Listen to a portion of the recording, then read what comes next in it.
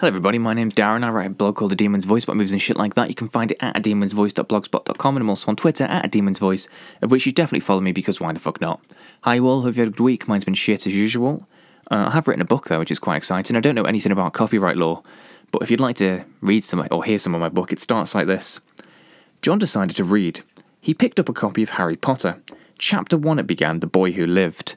Mr. and Mrs. Dursley of number 4 Privet Drive were proud to say that they were perfectly normal, thank you very much.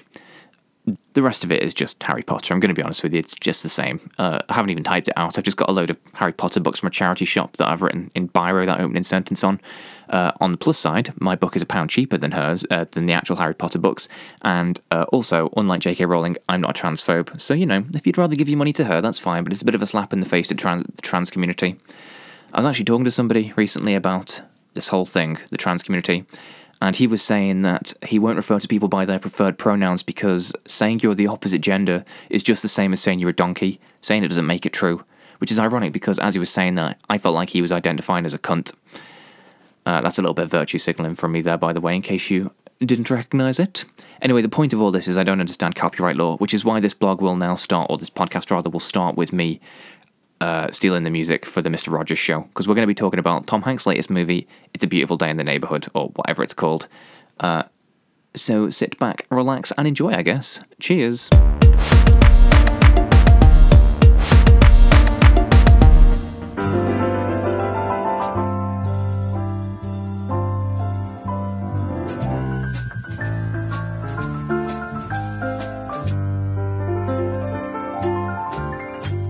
Hello, neighbour.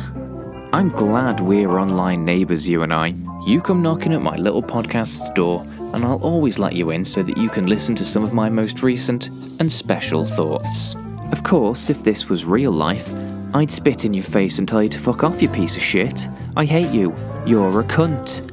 I don't think I'm a bad person, but I realise having seen Tom Hanks' latest film, A Beautiful Day in This Neighbourhood, that I'm probably not a good one either. The film tells the real-life story of a journalist who was tasked with interviewing the children's TV host Mr. Rogers.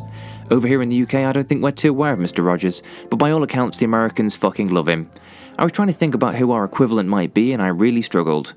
He's a TV presenter that has a special relationship with his younger audience and who is admired for all of the positivity that he's brought into the world. Who is our version of that? Because right now, I'm thinking Jimmy Savile. In the film, the journalist is asked to write a puff piece on Mr. Rogers that might explain why he's considered such a hero. I guess it'd be trickier to write that about Savile now that he's turned out to be one of the most notorious fucking child molesters of all time. Mr. Rogers was apparently a genuinely lovely human, whereas I once read an interview in which Savile retrospectively seemed to imply that he'd spent a week fucking the corpse of his dead mum as she lay decomposing in his flat.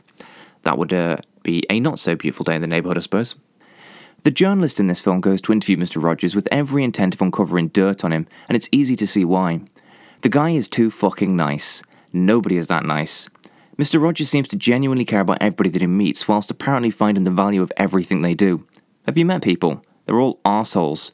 Most people could die having said nothing, and their impact on the world would probably be improved. Fuck 'em. I'm on the journalist's side. This guy is a nonce, surely. Knowing very little of Mr. Rogers with only Savile as a reference point, I couldn't wait to find out what this guy's sinister fucking secret was. Then the film actually began. It opens with Hanks recreating the beginning of Mr. Rogers' show in which the characters talk gently and reassuringly down the camera. 1 second into the movie and I was creeped out by how culty the whole thing felt. This is the way people talk to you before convincing you to give them all of your life savings and then trying to touch you in the dick. What a fucking creep, I thought. The only way the film could have started in a more unsettling manner would be if it had have opened with Christopher Lee prancing about in a frock as he warms himself by the fire of a giant fucking wicker man. By second 2 of the movie, I'd fallen in love with Mr. Rogers and had decided that he could have any of my internal organs. He's already got my heart, and so why not take a couple of kidneys too? He really is so nice. In that 1 second, I decided to say yum yum to the Kool-Aid and guzzled it all down like a dehydrated cum fiend in a cock factory full of leaky dicks. Do you know about this thing called ASMR? It stands for Autonomous Sensory Meridian Response and is basically when certain noises cause your brain to feel like it's tingling. I've become obsessed with it over the years and have spent hundreds of hours listening to YouTubers whisper into their microphones whilst experimenting with various different sounds. My friend is convinced that I masturbate to her because he thinks that I have access to the internet and it's some kid scrumpling tinfoil that I'm spaffing one out to. But A Beautiful Day in This Neighbourhood is like ASMR the movie, particularly during the recreations of Mr. Rogers' show, where it's all slow, gentle talking, and with soothing music playing in the background. If I was using ASMR to whack one out to, then this film would have caused me to turn the cinema screen I was in into a jizzy recreation of Magneto's plastic prison.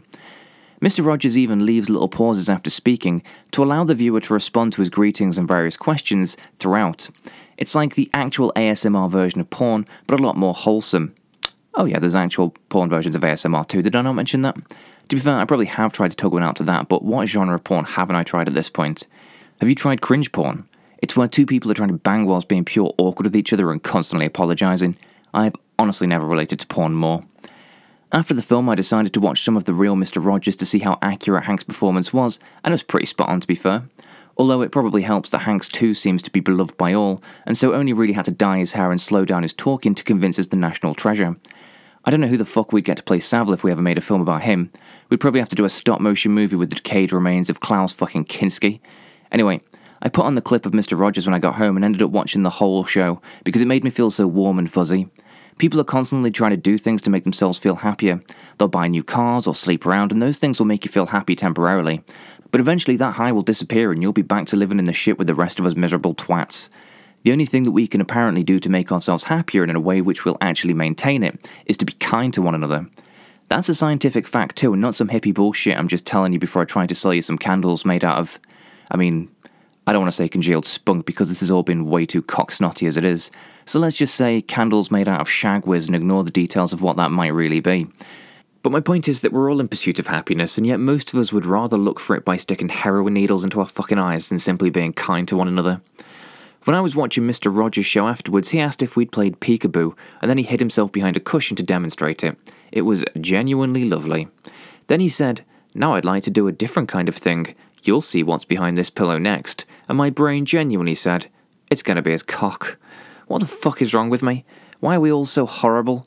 Mr. Rogers, his show and this film all act as a much-needed reminder that we're all scum. The journalist is sent to write a 400-word article on his subject, which is obviously bullshit. It took me an hour to write this many words, and I'm already up to 1,266, and yet this guy is being paid to take days to write 400. Well, lucky bastard. Nothing I've said so far has been good or interesting, I'm aware of that, but Mr. Rogers teaches kindness, so don't be a prick about it.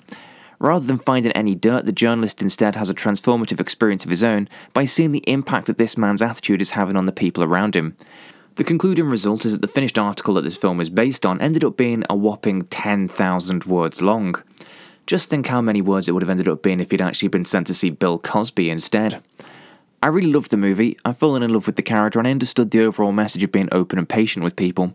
But as I was trying to leave the screen, there was some old man walking down the stairs in front of me. I smiled at him to let him know that he could take his time and to be careful, but deep down inside, I was still fantasising about kicking the old bastard in the back of the fucking knees so that he'd trip and I'd get out a few seconds faster. Thanks for listening, motherfuckers, and see you next time.